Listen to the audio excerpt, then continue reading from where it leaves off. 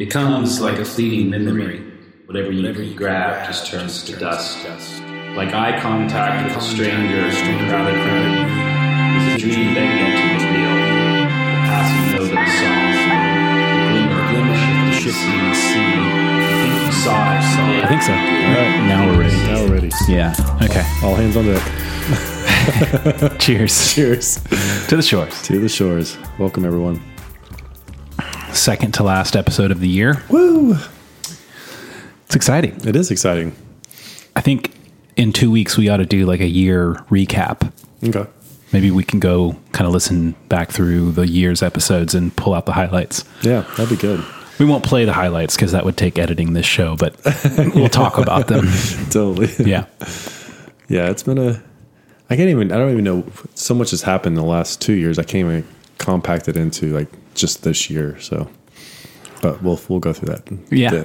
Okay. I was about to like head in that direction. Yeah. Save it. Save it. Because today we're going to practice. Next week is Christmas.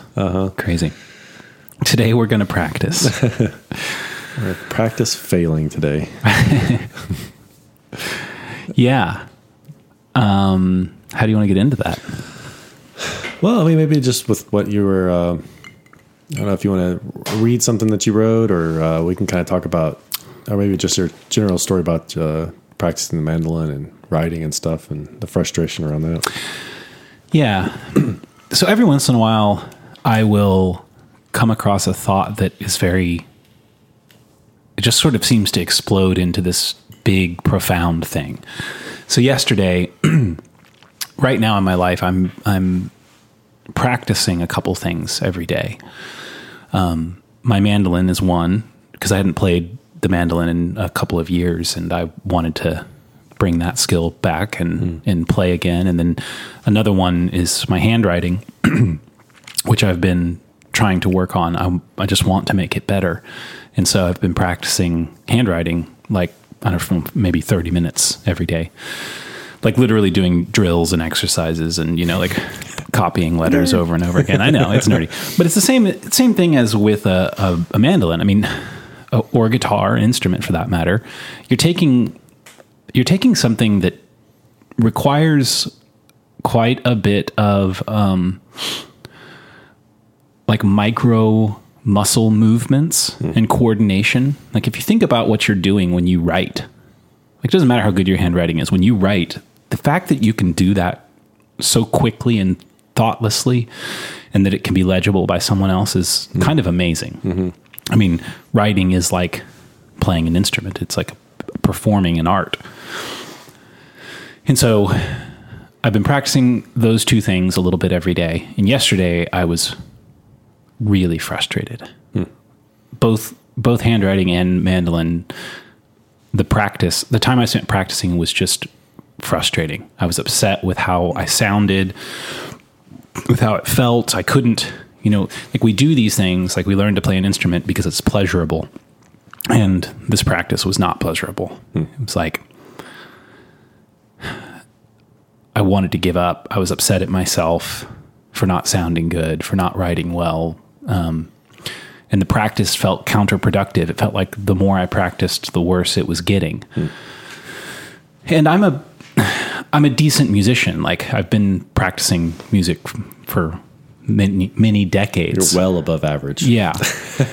And so I know it doesn't sound bad, but it sounded bad to me. And this is a common sort of, I think anytime you're working at something, and I'm going to use those two examples, mandolin and handwriting specifically, but I think it applies to anything that you're working on in life. Anytime you approach something that takes skill, it's easy to gain maybe the first level of proficiency at something because you have so much to learn and it's all new. It feels like you're making massive progress. Yeah. And it's like that 80-20 rule. Getting that last 20% is really, really difficult. And so you start to get frustrated with yourself. You feel like you're not improving. You're not getting better. Maybe actually you're getting worse, And I thought, well, what do you do? What are you supposed to do when you hit something like that? And thought about that for a while and realized that with music, my answer is, well, slow things down. If you're trying to play a song, trying to practice a song, and you feel like you're just falling apart, can't get it, slow the song down to like half the speed or a quarter the speed. Slow it way down, and then count the rhythm and breathe. Focus on the counting and the breathing. And if you do that long enough, your muscles, these tiny little muscles will start working in unison to do the thing that you want them to do. But I think here's where the whole thought process got profound to me, because there's something counterintuitive about the idea of practicing. Like, we all know that saying, practice makes perfect. Or 10,000 hours. Or you just put the time in and you'll get better at it. But it's not true. It isn't that you can just put the time in. You also have to have an attitude toward the time you're putting in, which is appropriate. So if I spend 10,000 hours playing the guitar, that's not going to make me an expert. I have to practice the guitar. And what is practice? Well, practice is something like acknowledging all the parts that aren't as good as you'd like them to be. Like, you're going to sit down and practice. If you're going to sit down and practice, you're going to sit down and look at everything bad. So it's like, I can play the guitar and I can play a song and I can enjoy that, or the mandolin and enjoy that. But I want to be better. There's songs I can't play. And so I sit down and practice. And so I have to, when I sit down to do that, not interact with the pleasurable part of playing the instrument. I have to interact with all the things that aren't pleasurable, that are hard, that I'm not good at.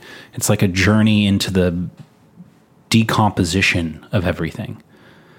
And a voluntary look at all the ways that I'm failing to be as good as I want to be. And that's what practice is. And you do practice, you get better. You might get a little bit better with just sheer time and playing, but practice is how you make a voluntary, diligent improvement. Definitely makes me think of, as you were talking about that, the flow state. And there's this kind of idea of, there's this place where two things meet, which basically is your skill and your challenge. And if you have the skill and the challenge meet at this perfect place where you're challenged just enough that you're kind of out of your league, but you also have the skill to kind of match that challenge. And it's sort of it's described as the flow state. Right. And then there's times where you come out of that flow state and it's on one side or the other, is that if you're not being challenged enough, then your skill, you get kind of bored by it, because your skill is just sort of plateauing. Right. But if you're in a place where you're being too challenged and you don't have enough skill, then you can get very discouraged, and it's very frustrating and chaotic. There's another word I'm looking for here. Like anxiety and anxious when you're out, when you're on that side of the chart. And so we're always kind of like going back and forth in this area of having skills, building skills, and being challenged. And that's kind of where you stay in the flow state. And sometimes you come out of that on one side or the other. Yeah. And you either need to build more skills or find a bigger challenge. And that's kind of how you re-enter that flow state, from my understanding. That's sort of a good overlay. Which is kind of like the balance of chaos and order is another way to kind of look at that. So maybe if you feel like you're failing at improving, you feel like you're failing at getting better at something that you want to get better at, you are too far outside of the challenge versus capability. What would you call that? Well, it's like if you have the skills, you're going to get bored because you're not rising to a new challenge. So then you practice, and then you start looking at all the things that you're not good at, which then that challenges you. Yeah. And it actually emphasizes, it sort of puts a spotlight on the places that you're not as you thought you would be or should be or could be. And then, at some point too, is like maybe you get way out of your league and you're just and the obstacle is too much. And that's, I think when you're just talking about like slowing it down and building Right. the skill so that you can match that challenge of what you have in your head of how good you could be, or maybe trying to match that vision that you have. Right. Well, it's like, that the song Flight of the Bumblebee, usually played on piano. It's like really fast. I think so. It's like super, super fast. It's like, da-da-da-da, da-da-da. Something like that. Yeah. I good? can't sing it. That was good. It's like you might not be able to play that. Yeah. But if you slowed that down, 50 times to where the notes weren't, but just like da, da, da, da, you could play that. Like that's within your capability. Yeah. So if you go play it at that speed, well, it's going to take you forever to play the song. Nobody's going to recognize it. It's not going to be that pleasurable, to you or anybody else. But if you go play it at a speed at which you can play it, and then start incrementally increasing the speed and keep doing it over and over and over and over, and as soon as you miss a note or it gets hard, slow it back down. Eventually, you'll be able to play the song at full speed. But that's because you lowered the challenge down to where you had some potential to overcome it. What keeps us from practicing? Because I mean, I think when you were saying practice, it seems like that's more of a deliberate time that you're setting aside. It's not just happenstance. Like you pick up your guitar and you just play. It's like Right. it seems more intentional. It is more intentional. Like, so there's a difference between playing a song, because I like to play songs, and practicing an instrument. There's a difference between journaling, writing in my journal, and practicing handwriting. In the former case, so with mandolin, I'm like, okay, for 30 minutes every day, I'm going to practice these scales, and I'm going to practice these moves, and I'm going to break them down. I'm going to do them as slowly as possible and think about that. With handwriting, it's like I'm not writing words. I'm writing components of letters. Because you can take every letter and break it down into little components. And I'm just practicing those individual parts. It's like practicing a scale on an instrument. You don't generally play scales in the context of a song. But the scale is the thing that gives you the movement and the proficiency of movement and vocabulary and understanding of the instrument, to where when you go play a song, you know where the notes are. So it is intentional, and I think we don't tend to practice because it sucks. Like it's not, and I think that's part of the frustration that I had yesterday. It's like you get frustrated because you don't feel like you're improving, and you're doing this thing that is not intrinsically pleasurable. And you think, well, why am I doing this then? Oh, right, because when I go to play a song, I want to be better than I was yesterday. When I get to the part that's pleasurable, I want to increase that pleasure. And part of doing that is saying, well, I have to put the time in doing the drills and the fundamentals and spend time with me at my worst, essentially. Like I'm going to take all the worst parts of my playing and I'm going to spend 30 minutes with it. And that sucks. So we don't do it. Yeah. Like I remember I had a music teacher at some point in my life, and I don't remember on what instrument, but she would ask me, did you practice? Yes. What did you practice? So I played this song. She would be like, that's not practice. You didn't practice. We practice so that we can play. You just played. Yeah, it's like I want to take this into so many different areas. I think of whether it's business or work or, I wonder if there's even things with your like being married and having kids. Is there ways to practice that you can get better at, being a better father or being a better husband or a friend or, Yeah. It's like, hey, Matt, let me practice on you on being a better friend. Totally. I mean, I think you can. Yeah. So with kids, one thing that popped into my head is I try to practice like when I drive my girls to school in the morning, it's like 15 minutes in the car, and we're all tired and somewhat stressed, and usually there's been an argument or something, and it's really tempting to just sit quietly in the car, just like I'm waiting to drop you off so that there can be some peace or whatever. But like try to practice talking to them. And it's interesting. It's hard because a lot of times I don't know what to say. I don't know what to say to my kids. They're living a different life than I've ever known. And, they have their own little worlds. Now that they're, their own little worlds. And now that they're sort of in their early teens, I feel this gigantic divide between myself and them. Yeah. So how do you cross that divide? I don't know. I think partly you practice. You just say, anybody have any dreams last night? Oh, that's a good one. I love or, that one. it's like I have a set of questions that I'll throw out when I don't know what else to say. And it usually gets a conversation started. But it takes that effort to do it. It isn't like it's the end of the night and I love that song. I want to grab my guitar and play that song. It's not like an inspired thing. Maybe that's another difference between play and practice. Play is inspired. Practice is intentional. It's interesting when you were talking about like being in the car with your kids. Like there's one thing that kind of goes through my head in that situation. Like I'll be in the car and because everywhere we go, all of our kids' friends live at least 30 minutes away. Yeah. So I just like that idea of being intentional and asking them questions because the song always comes to my head. It's like oh shoot, Man on the Moon. When you coming home, I don't know when. We'll get together then, son. Yeah. Yeah. And it's sort Cats of in the Cradle. There you go. Yeah.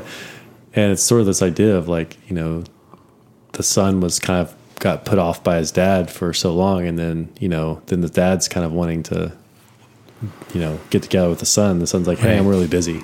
Right.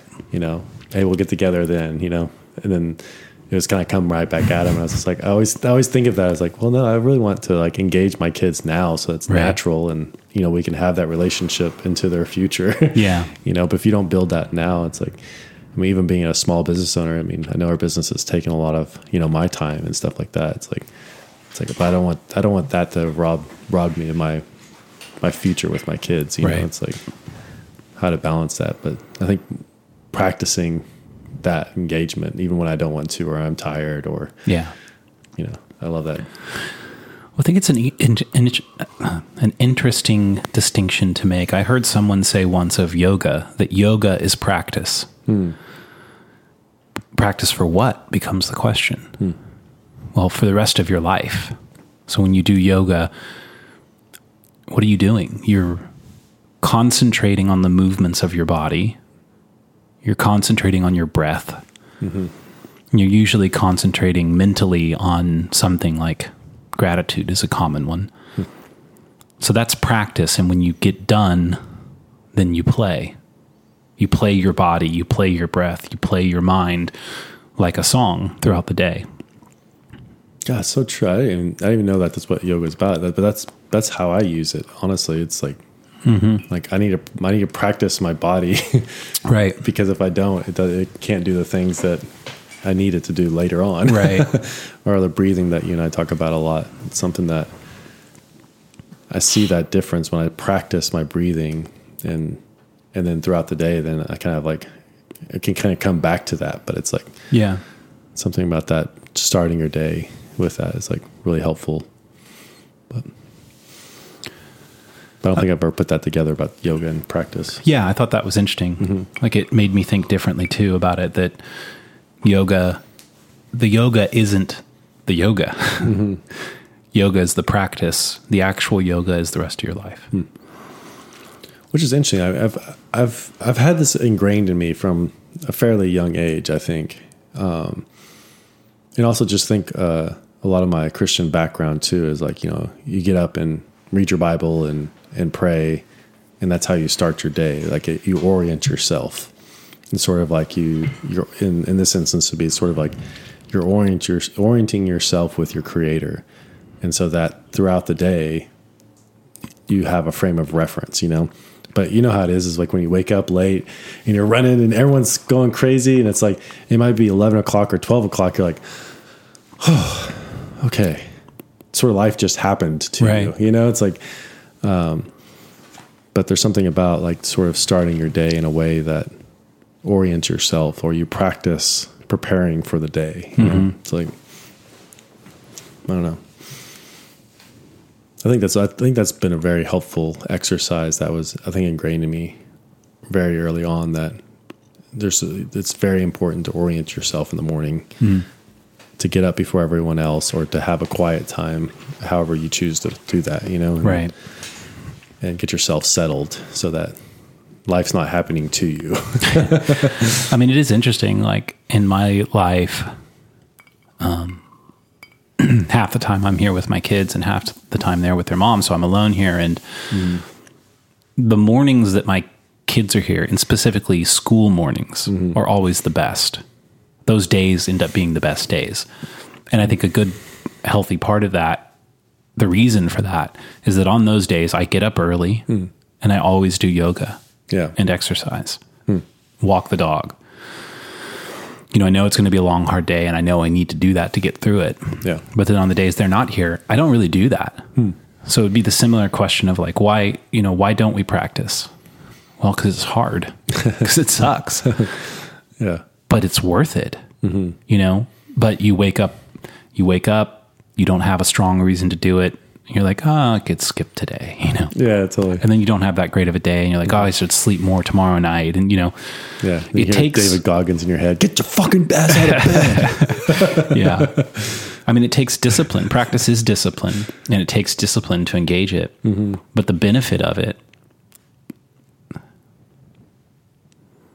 well, I say the benefit of it is worth it, but a lot of times we don't behave that way. We know it's worth it, and we still don't do it.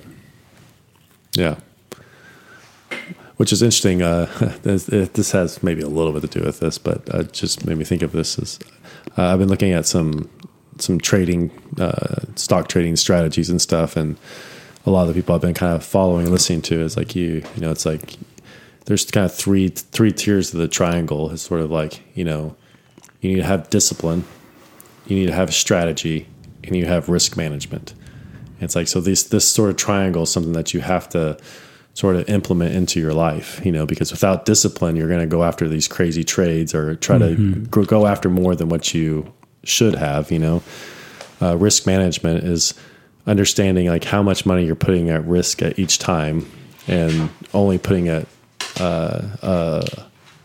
risking as much as you can to make it sustainable, you know, over time. And just the discipline to, did I say discipline or was it strategy? Well, I don't know which one. And having a strategy and sticking to it, you know? And I think there's something like that. And that kind of, as I was looking at that, kind of goes across time, is like, you have to practice that, because at each point you're going to think like, oh, I can grab a couple of extra points off this one, you know? And the thing is you might win one or two times. And that's the thing that this one guy, Gareth Soloway, who talks about, he's like, yeah, it's like you might be 100% up one year and 50% down the next, and then up 100% the next year and 50% down the next. And it's like, but if you just go 10 to 20% every year, and it's something that you might not get the big wins and stuff like that, but over a longer period of time, you'll actually end up making more money, because your losses won't be as big, and your wins won't be as big, but it evens out, because usually you lose more than you. It's like, it's the same thing with poker strategy too. It's not about, it's really about losing the least amount. Negreanu gets into this really interesting, I don't think I do as well as he can, but, or as what he says, it's like optimal poker strategy is basically you're operating at zero. Like if everyone's doing optimal poker strategy, it's like there is no winner, but it's about being able to function at that sort of like optimal poker strategy, and then being able to exploit your opponent's variations and stuff like that. But like playing a little bit more loose or a little bit more tight, depending on your opponent. But that's the thing, is like you have to be disciplined and have a strategy, you know, going into your, I mean, I think that's part of practice, and is that just doesn't happen overnight. Like it takes practice to be able to develop that discipline, you know, develop that strategy. and understand your risk management and why you're doing it. My mind went to Neuralink. So, Well, I know I've talked about this before on the podcast, but there's something about... So Neuralink is Elon Musk's project where I don't know what they're doing, somehow attaching a computer to the brain. Mm-hmm. So it evokes images of like the Matrix, right? And the idea of like, I know jujitsu. You can just upload it into your brain. And I don't think that that's possible. I have a really hard time believing that that could be possible because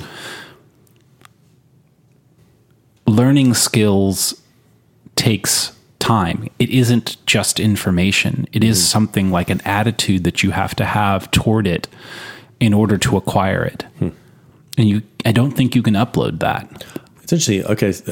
As you said that, it's like you might be able to upload that. So say somebody who's in really good shape and you give them the knowledge of something, then they might be able to actually act on that quicker, if that makes sense, or because they already have the physicality of that movement, But but you're actually just enhancing something that someone already has, Right? But you can't enhance something that, like a big, 800-pound guy. You can't teach him jiu-jitsu in a way that's effective, Because it isn't just the knowledge; it's also it's the body. Mm-hmm.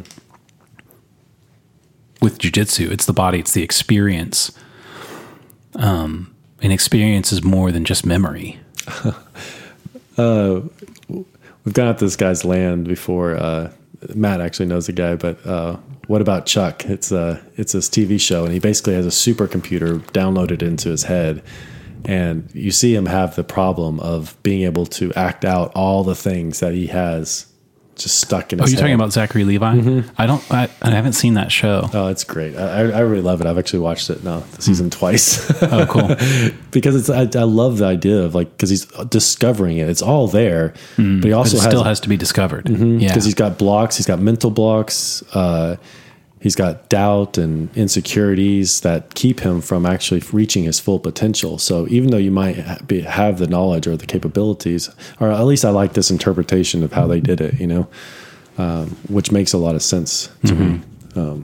Because I think we're all capable of a lot of things, but we also have all these psychological blocks or spiritual blocks or whatever it might be, or beliefs about ourselves that keep us from reaching our potential. So to think that a machine could just download something like, here's some self-esteem. Well, it's sort of like the idea that you can't derive an ought from an is. So you can give me a bunch of information, but so what?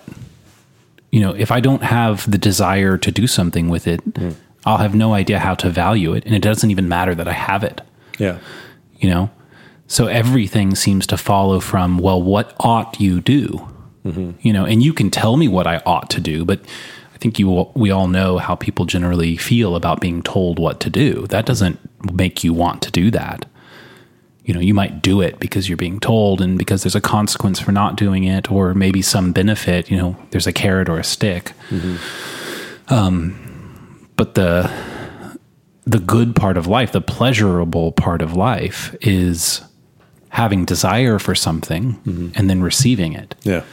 And in that case, I think in order to value the thing that we desire, we have to approach it with a certain attitude, partly of humility. We have to approach it with an attitude of, it takes humility because I have to have an attitude of, I'm willing to be bad, essentially. Like if you wanted to start playing the guitar, you'd pick up the guitar and you would be like, I can't play this, but I'm willing to be bad at guitar for some period of time, and then you start interacting with that potential flow state because maybe you get a little bit better and you're like, oh wow, I'm not so bad anymore. And now I've got some pleasure from that. And then maybe at some point, like me, where I am, that I've been playing for 30 years and I want to get better. Well, what do I have to do? I have to be willing to get worse. I have to be willing to be bad again, You know, I have to break things down to find my insufficiencies and then play like a beginner again. But interesting too, like that once you've reached a certain level of proficiency in something, and then you fall out of practice, it's interesting that you can actually get back to that proficiency not fairly quickly, even though you still have to be bad for a period of time. Right. But you do have the understanding of what it feels like and what it is like to be at that level. Yeah. You know, I mean, you could just even take like push-ups, for example. You know, it's like, you know, I stopped doing I was doing 50 to 100 push-ups a day. And then I'm back down to like 30 push-ups a day, you know, but it's like, I know what it feels like and what it's like to do 100 push-ups, you know? And so it's not out of the realm of possibility, which before I was up to that level, you know, it's like, that seemed like an insurmountable thing, you know, to achieve. So there is something to practicing and then having that understanding and insight into what that achievement is, to be able to at least get back to that space is understandable. But there is something that we always have to be pushing ourselves just one push up more in whatever we're doing. Because do you ever experience kind of like a leveling out that like, oh, I'm just going to stay here at this level? It seems Totally. Like, it seems like it loses any sort of pleasure at that point. I mean, I'm sure you can there's still a amount of pleasure there, but is that just a flaw in my thinking, as far as you kind of always have to improve, or else you just kind of you lose that enjoyment. I think there's something true in that. There's obviously the opposite, like just like not enjoying where you're at, what you have too. I mean, I think that's an unfortunate. Which is why we need things like gratitude to look at the things that we have. But I think that, well, meaning itself is the sense that we are moving towards some goal.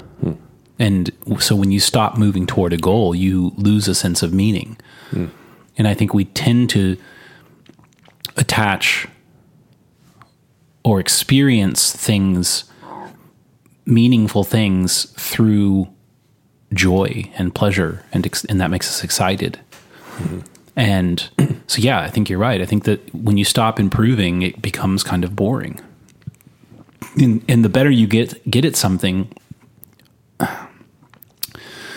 maybe the harder you have to look for ways to improve. And improving those takes a lot more work. You know, when you first learn to play the guitar, I could probably teach you within 15 minutes how to play a D chord, and you'd learn it. You'd figure, you know, you'd get the shape and figure out how to put your fingers there and strum, and you'd do it. Yeah. Right? When you want to improve, let's say,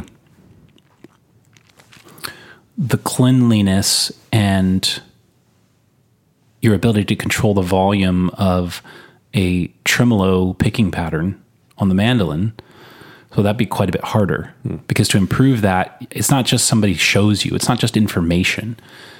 It's, I've got to do this thing where I take a pattern and I slow it way down, and I count and I breathe and I do it over and over and over, you know, until my muscles start to do what I want them to do. That's how you improve that. And I think the better you get, the ways to improve are much harder come by. Harder won. Plus, I'd first have to understand what you said too. Yeah. There's a great quote by, I was just looking it up and I can't find it. I don't remember if it's C.S. Lewis or G.K. Chesterton, who said something like, young students will complain about learning their grammar and doing their grammar exercises, mostly because they have no way to understand the joy that they will get from reading the great poets and authors.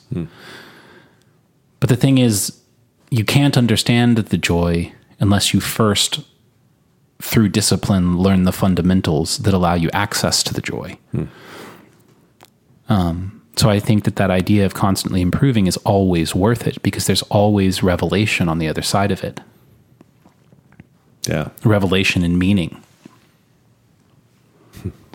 It's kind of also just built into our the shores of ignorance, as Yeah. my island of knowledge expands. Well, it's not just an island of knowledge; it's an expanding island. It's like because if it's not expanding, then you're not learning anything. You're not growing, and there's something about that. Was it a rolling stone gathers no moss? There's so many different little analogies of that. There's just such a beautiful element of paradox in so many things in the world that you experience. Well, even just this last month, I turned 45, and I was like, wow, it's like I've learned so much up until this point. Like, what if this is only half my life? It's like I have a whole another 45 years that I could learn something else or something new. Right. And it's just super exciting because you have to go through all the awkwardness of your first 20 years, Yeah. and then just figuring what the hell that all means in the next 10. So now you're 30, it's like, by 45, it's like, you're like, oh, cool. Well, let's explore something. And like even the idea of having practiced different things throughout my life, because I feel like that's something you were saying with your music. This is something and understand. Like, this sucks, but I've experienced this not just once, not just twice. It's right. like multiple times. Yeah. And there's something about having that wisdom and not that it doesn't suck when you're going through it, but it's still like you still have that tangible experience to contend with of moving forward. Well, it reminds me of, I think this whole thing that we're articulating, I think, is really at the core of why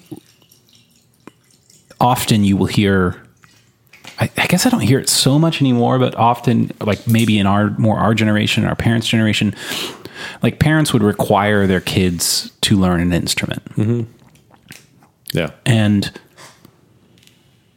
I think part of the reason that they do that is you're interfacing with this concept without having to articulate it, but you're interfacing with the concept of,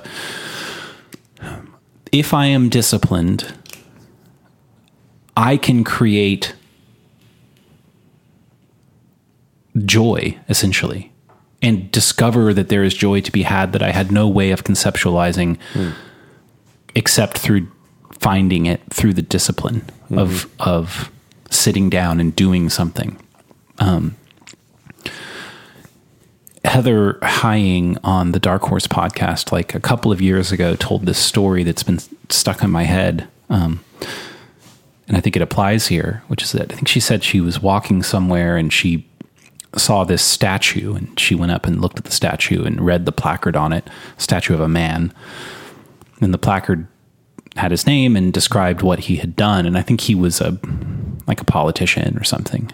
But she noted that the placard read, he was a welder and a father and a politician, something like that. Mm-hmm. And she said, I thought it was so interesting that they led with that he was a welder. And she observed that maybe the reason that was important to include is that man had some experience with the world, with doing something that couldn't lie to him. And I think that's the process we're talking about. Oh, I love that. Which is, you sit down to try to play guitar. It's the same thing if you try to weld two pieces of metal, or it's the same thing if you try to build something out of wood. You can't lie to yourself about how good you are at that. Totally. You know what I mean? Yeah. The guitar either makes sound that pleases you and other people or doesn't. Mm-hmm. And you can... It's not subjective. Yeah. And the table you try to build out of wood either stands up or it doesn't, mm-hmm. Whereas with things like politics, you don't have such sort of objective standards by which you can kind of lie to yourself about how good you are at it. Mm-hmm. you're not getting that real direct feedback. And having experience doing things with real direct feedback like that, I think changes, well, it humbles you. Mm-hmm. And it's important that people have that. And I worry that as our culture moves more and more online, more relationships are online. I worry about this for my kids and sort of our kids' generation. Mm-hmm. Are they missing that experience with this idea of practice and discipline and the reward and joys of that come on the other side? Or even just being able to ask a girl out, before the internet, you had to kind of buckle up and kind of walk over and say, hey, will you go out with me? Or, hey, I like you. Right. Or, when you're behind the console saying, hey, maybe we should get together. It's there's a lot more, maybe it's helpful for some shy people. There might be some benefits to it too. But I think there's something that when we act in the real world and that there's sort of a physical presence, it's like you not only, if you get rejected, it's then you have to figure out, do you put your hands in your pocket and walk away, or do you try again? Right. Or, it's and you're usually within, earshots of other people. In an observable distance of other people. Uh-huh. Whereas anybody can pick up a phone and swipe through a dating profile. Mm-hmm. It takes almost no investment at all. Yeah. Whereas to talk to someone in real life takes quite a bit of investment and risk that you have to be willing to take. Yeah. And I think that's a really good thing. Mm-hmm. When we were at the beginning of the conversation thinking about practice, I mean, I think talking to women is something you have to practice. For men, totally. when you're younger, mm-hmm. you want to ask someone out. How do you do that? How do you even talk to women in general? Mm-hmm. Well, you practice. I mean, that's even just make the decision to say good morning to that cute girl who sits in front of you in history or whatever, practice. Well, even just, even nowadays, there's not a protocol. I think that's one reason why you have civilizations, a civil way that we interact with each other, that's built into the culture, which, for many years, especially more in the Western cultures, is there's this idea that you court somebody. Mm-hmm. And a part of that courting was being around that person's family. Right. Or a chaperone or something like that. A chaperone. A chaperone. So it's where I come from, they call them chaperones. So there's something about that kind of draws people into the real world as far as how serious are you? What are your intentions? And I think, especially for men, I think that's why we've built those sort of cultural sort of infrastructure in order to facilitate these things. Because, even today where there's a lot, I can't even imagine as far as in the dating world is what are the rules? I don't think we know what the rules are. From my understanding is if it seems like women set the rules, which, so men don't I think men don't know how to interact with women in the real world today. I'm jumping out of, I've been married for 20 years, so I don't know. I don't know what you're talking about. but I am thinking about it for my kids, it's and I think there's been a lot of great relationships that have started online, and that's great. But I mean, how are they going to get to know somebody? Allison and I were really good friends for 2 years before we started dating. So we had real world experience together, and I saw her outside of, the hormonal Michael, who's got this hot chick. Yeah. it's like I got to see her interact with people and be herself outside of a dating relationship, so I don't know. I mean, outside of maybe church or some sort of, social activities, it's hard to really get to know anybody because an online profile is not going to tell you much. Right. I mean, what do you think for your kids and dating and their future? And I mean, there's a certain amount of practice. It used to be you practice at school, with dances and right. We did cotillion when I was growing up. Cotillion? What is that? It's basically it's a glorified sort of, they kind of teach you manners and how to like, you know, interact and ask, you know, how to ask for a dance. And they kind of facilitate this sort of interaction between awkward teenagers. Right. For the most part. Yeah, I don't know what to do about that with my kids because they're on the internet and they're going to have online relationships whether I want them to or not. You know, it's like we grew up, our generation was mostly married already by the time online dating was possible. Yeah. I think my kids are essentially online dating already. You know, they're not on Tinder, but they're on social media apps, you know, and I think that there's an interesting observation there in that, like, I've seen people say things like, here's a hot take. LinkedIn is the best online dating app. Really? Yeah. That's hilarious. It's an interesting thing to say, right? Because LinkedIn isn't a dating app, but you know, what is a dating app? Well, you have some information about the person that hopefully is relevant to you, some kind of look into their life. Yeah. Well, what's the difference between a dating app and LinkedIn? LinkedIn has a ton of relevant information about you. Where did you go to school? Where have you worked? What kind of skills do you have that people have endorsed you for? What's your network? Your professional network of people? That's a dating app. That's hilarious. I never thought about that. The difference,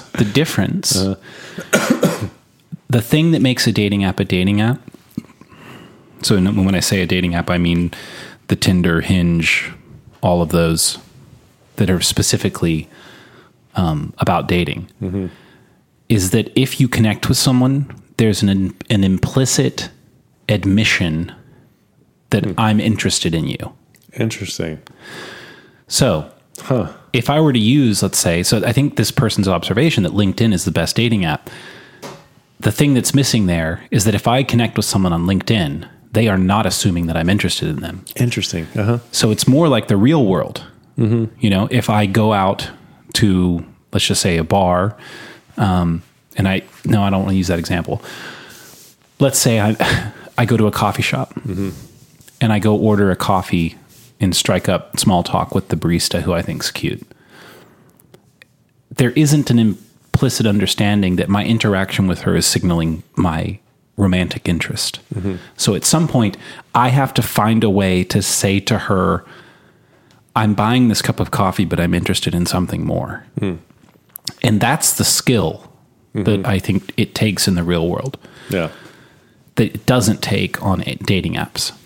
And so if you were to take that skill and overlay that on LinkedIn or Facebook or Instagram, those would be much better dating apps than the actual dating apps. That's really interesting. So maybe the other side of that observation is, okay, well, if I can use social media as a dating app, then in that way, all my kids are already on dating apps. Yeah. You know what I mean? And I think that they're using them much differently, those social media platforms, than you and I, or really anyone in our generation. Because they're using them to facilitate relationships, and they develop their own interesting cues for what kind of relationship is this going to be. Well, I think I'm trying to think of like how Allison interacts with social media versus me. It's like, for me, it's like, which I don't interact on any social media at all, except for I just read Twitter. But I'm like a passive person. I'm not an active person on Twitter. But it's more of like, hey, I'm doing these things.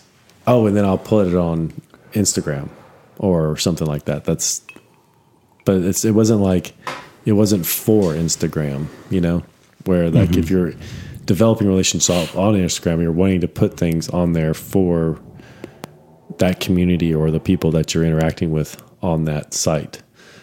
maybe that's why I don't post as much as I should for our Shores of Ignorance. How do you switch my perspective on that? You know, it's like, because there's that part of like building a community. Like, you know, if we were more active on social, you know. Well, maybe that's the difference is like, I don't ever consider using social media to meet people. Our kids do. Our kids meet people online and they're totally comfortable doing that. Yeah. Whereas if I'm out at a bar, I'll meet people. Let's just talk to new people. But I don't ever go jump into a conversation on Twitter or like comment on someone's Instagram that I don't know. Yeah. Like our brains aren't wired in relation to social media that way, but our kids are. Our kids' minds are.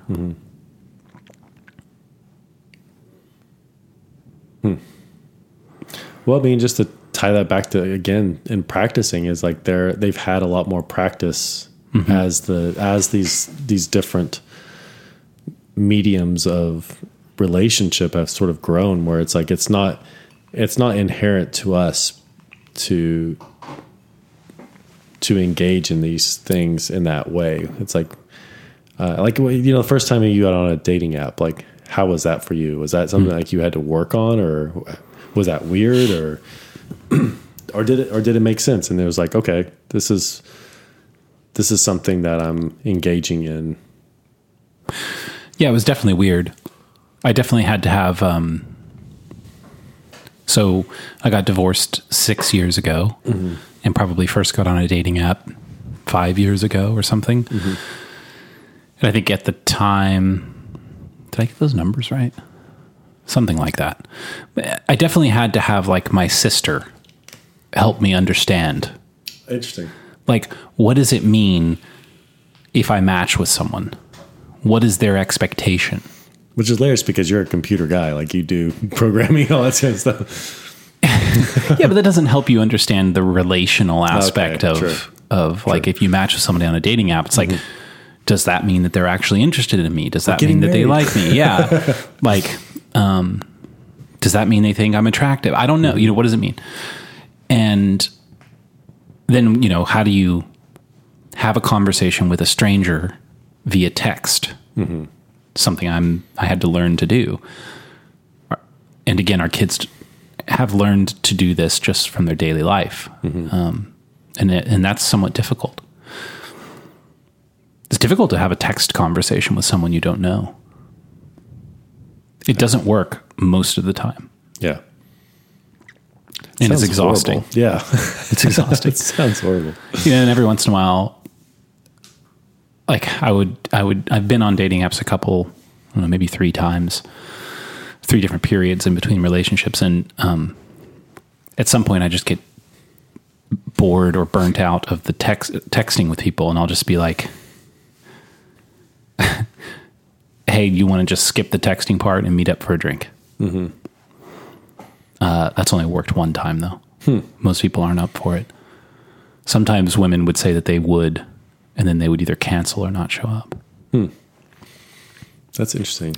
And I could get why. Like, it's pretty scary because you match with somebody on a social media, or sorry, a dating app, especially for the women's side. Who is this guy? Is he safe? Can I trust him? Should I meet him in real life? You know, it's much harder for them to answer yes to those things to some random dude on the internet, even than it would be like if you had just met this person randomly at a bar. At least in that case, you know the way that he interacts socially. Is he awkward? Is he aggressive? Is he creepy? You know, okay, well, he hangs out at this bar. That says something about him. You know, it's in this neighborhood, and maybe he's with people, and you can kind of judge them. So it's a lot easier to be like, okay, I'd be around this person again. Yeah. But you get none of that in the online world. Well, which is something I'm trying to teach my kids is like when you have relationships with people online, and I don't mean like romantic ones, but like if you haven't met someone in person, you know virtually nothing about them. And remember that. Well, even just in that sort of context you're kind of building, whether it be at a bar or in a social engagement of some sort, is that you also have your friends with you that can also give you feedback on what they're seeing.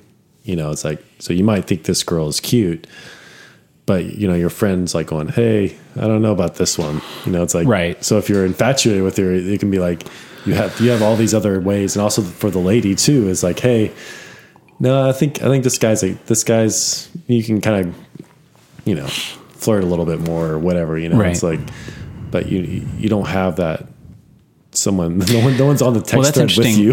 I think we've formulated this before, like the reality of knowing something. How do you know?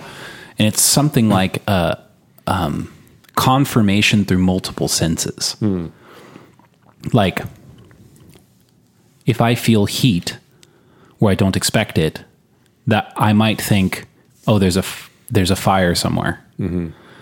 But if I feel heat and smell smoke, I'm much more sure there's a fire somewhere. If I feel heat and smell smoke and see red or see flame, I'm basically positive there's a fire. But the ultimate level of reality validation is that I experience something with multiple senses and you experience the same thing with the same senses and confirm.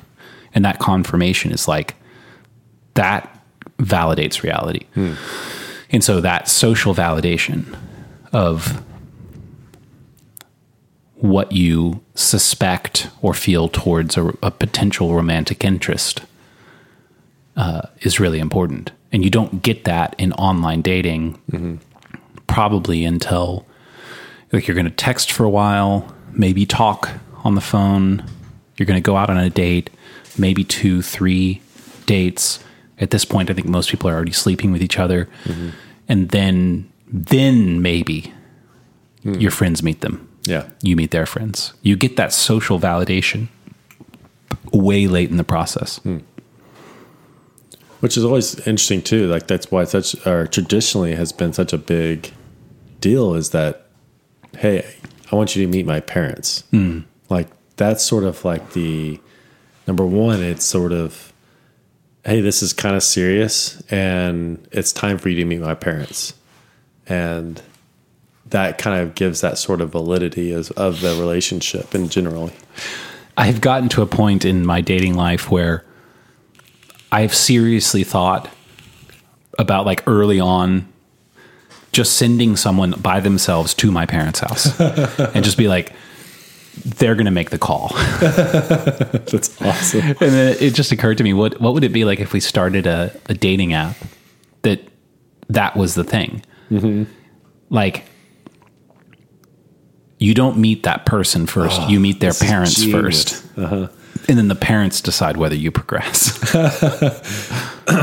I could almost see that working in a world that I feel like dating apps are failing people for the most part, you know?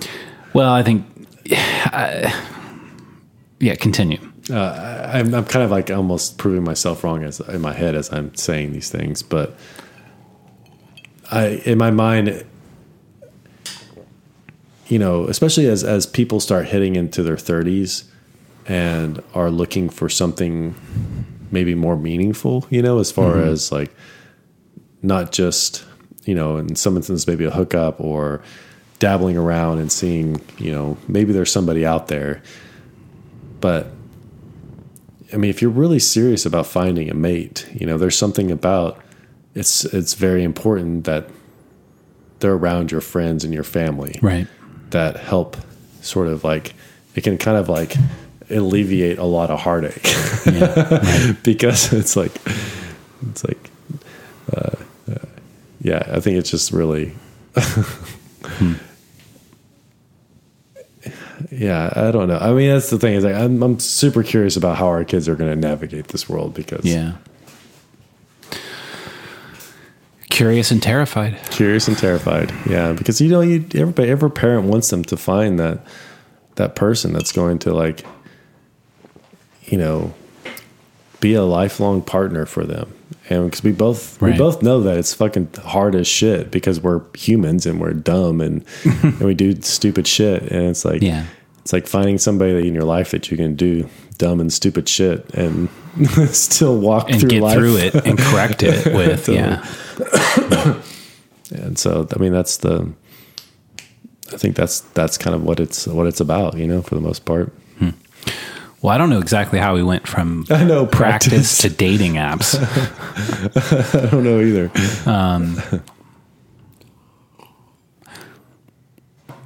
So here's another thing that I want to practice. And I think maybe we're kind of at the end of the conversation here, but so something I want to get better at is saying what I think. That's not exactly right. I want to know what I think, and I want to know how to say it.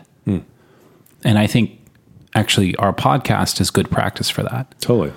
Because you are a safe space.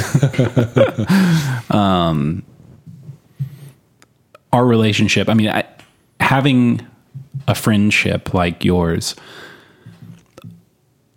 allows me to experiment in my own thoughts. But just like I don't think about social media as a place to meet people for dating or otherwise, it's like I also don't use social media or Twitter. Let's just focus on Twitter for a second. Because you said you read Twitter, but you're passive. You don't tweet. Yeah. We should come up with a word for a Twitter reader who's not a Twitter tweeter. There is one. I saw it used recently. Okay, you'll have to find that and send it to me. I tweet some, but it's hard. I struggle with it.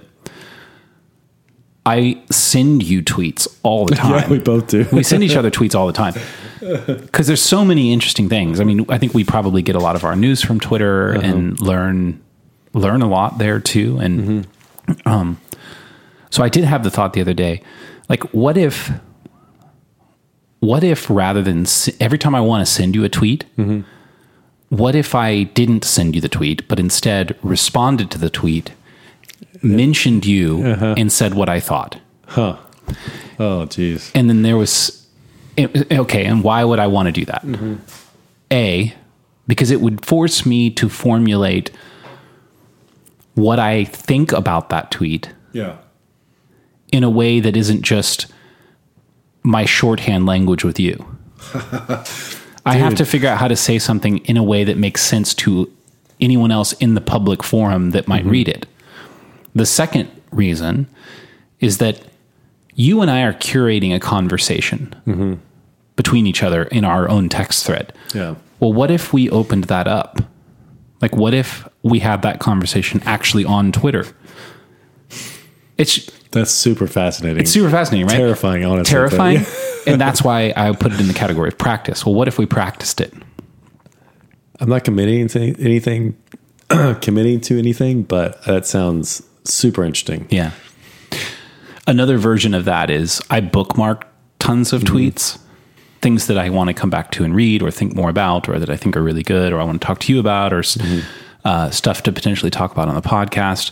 And I thought, well, what if instead of bookmarking tweets, I responded to them and I had to say why it was important to me to save it.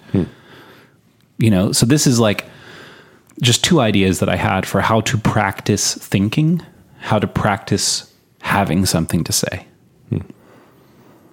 And it sounds terrible and horrifying and hard. But as I think hopefully we've made the case, a lot of times those things, if they're done diligently and with discipline, open up a whole new world of joy, pleasure, excitement, surprise. So, wow, you've got my mind like just going 90 miles an hour on this idea. Okay. I kind of really like it, honestly. Nice. Yeah. But I'm not committing anything. Okay. All right. Well, let's leave it there. All right. Love you guys. Thanks for you have an empty shore there. coming. An empty shore. My glass is empty. Yours isn't. All right. Love you all. Right. Thanks so much for listening. Thanks for coming to the shores. Nobody can see. Right. Yeah. We haven't done video in ages. I know. Yeah. Yeah. Okay. All right. We're done. Done. Good night. Good night. Bye.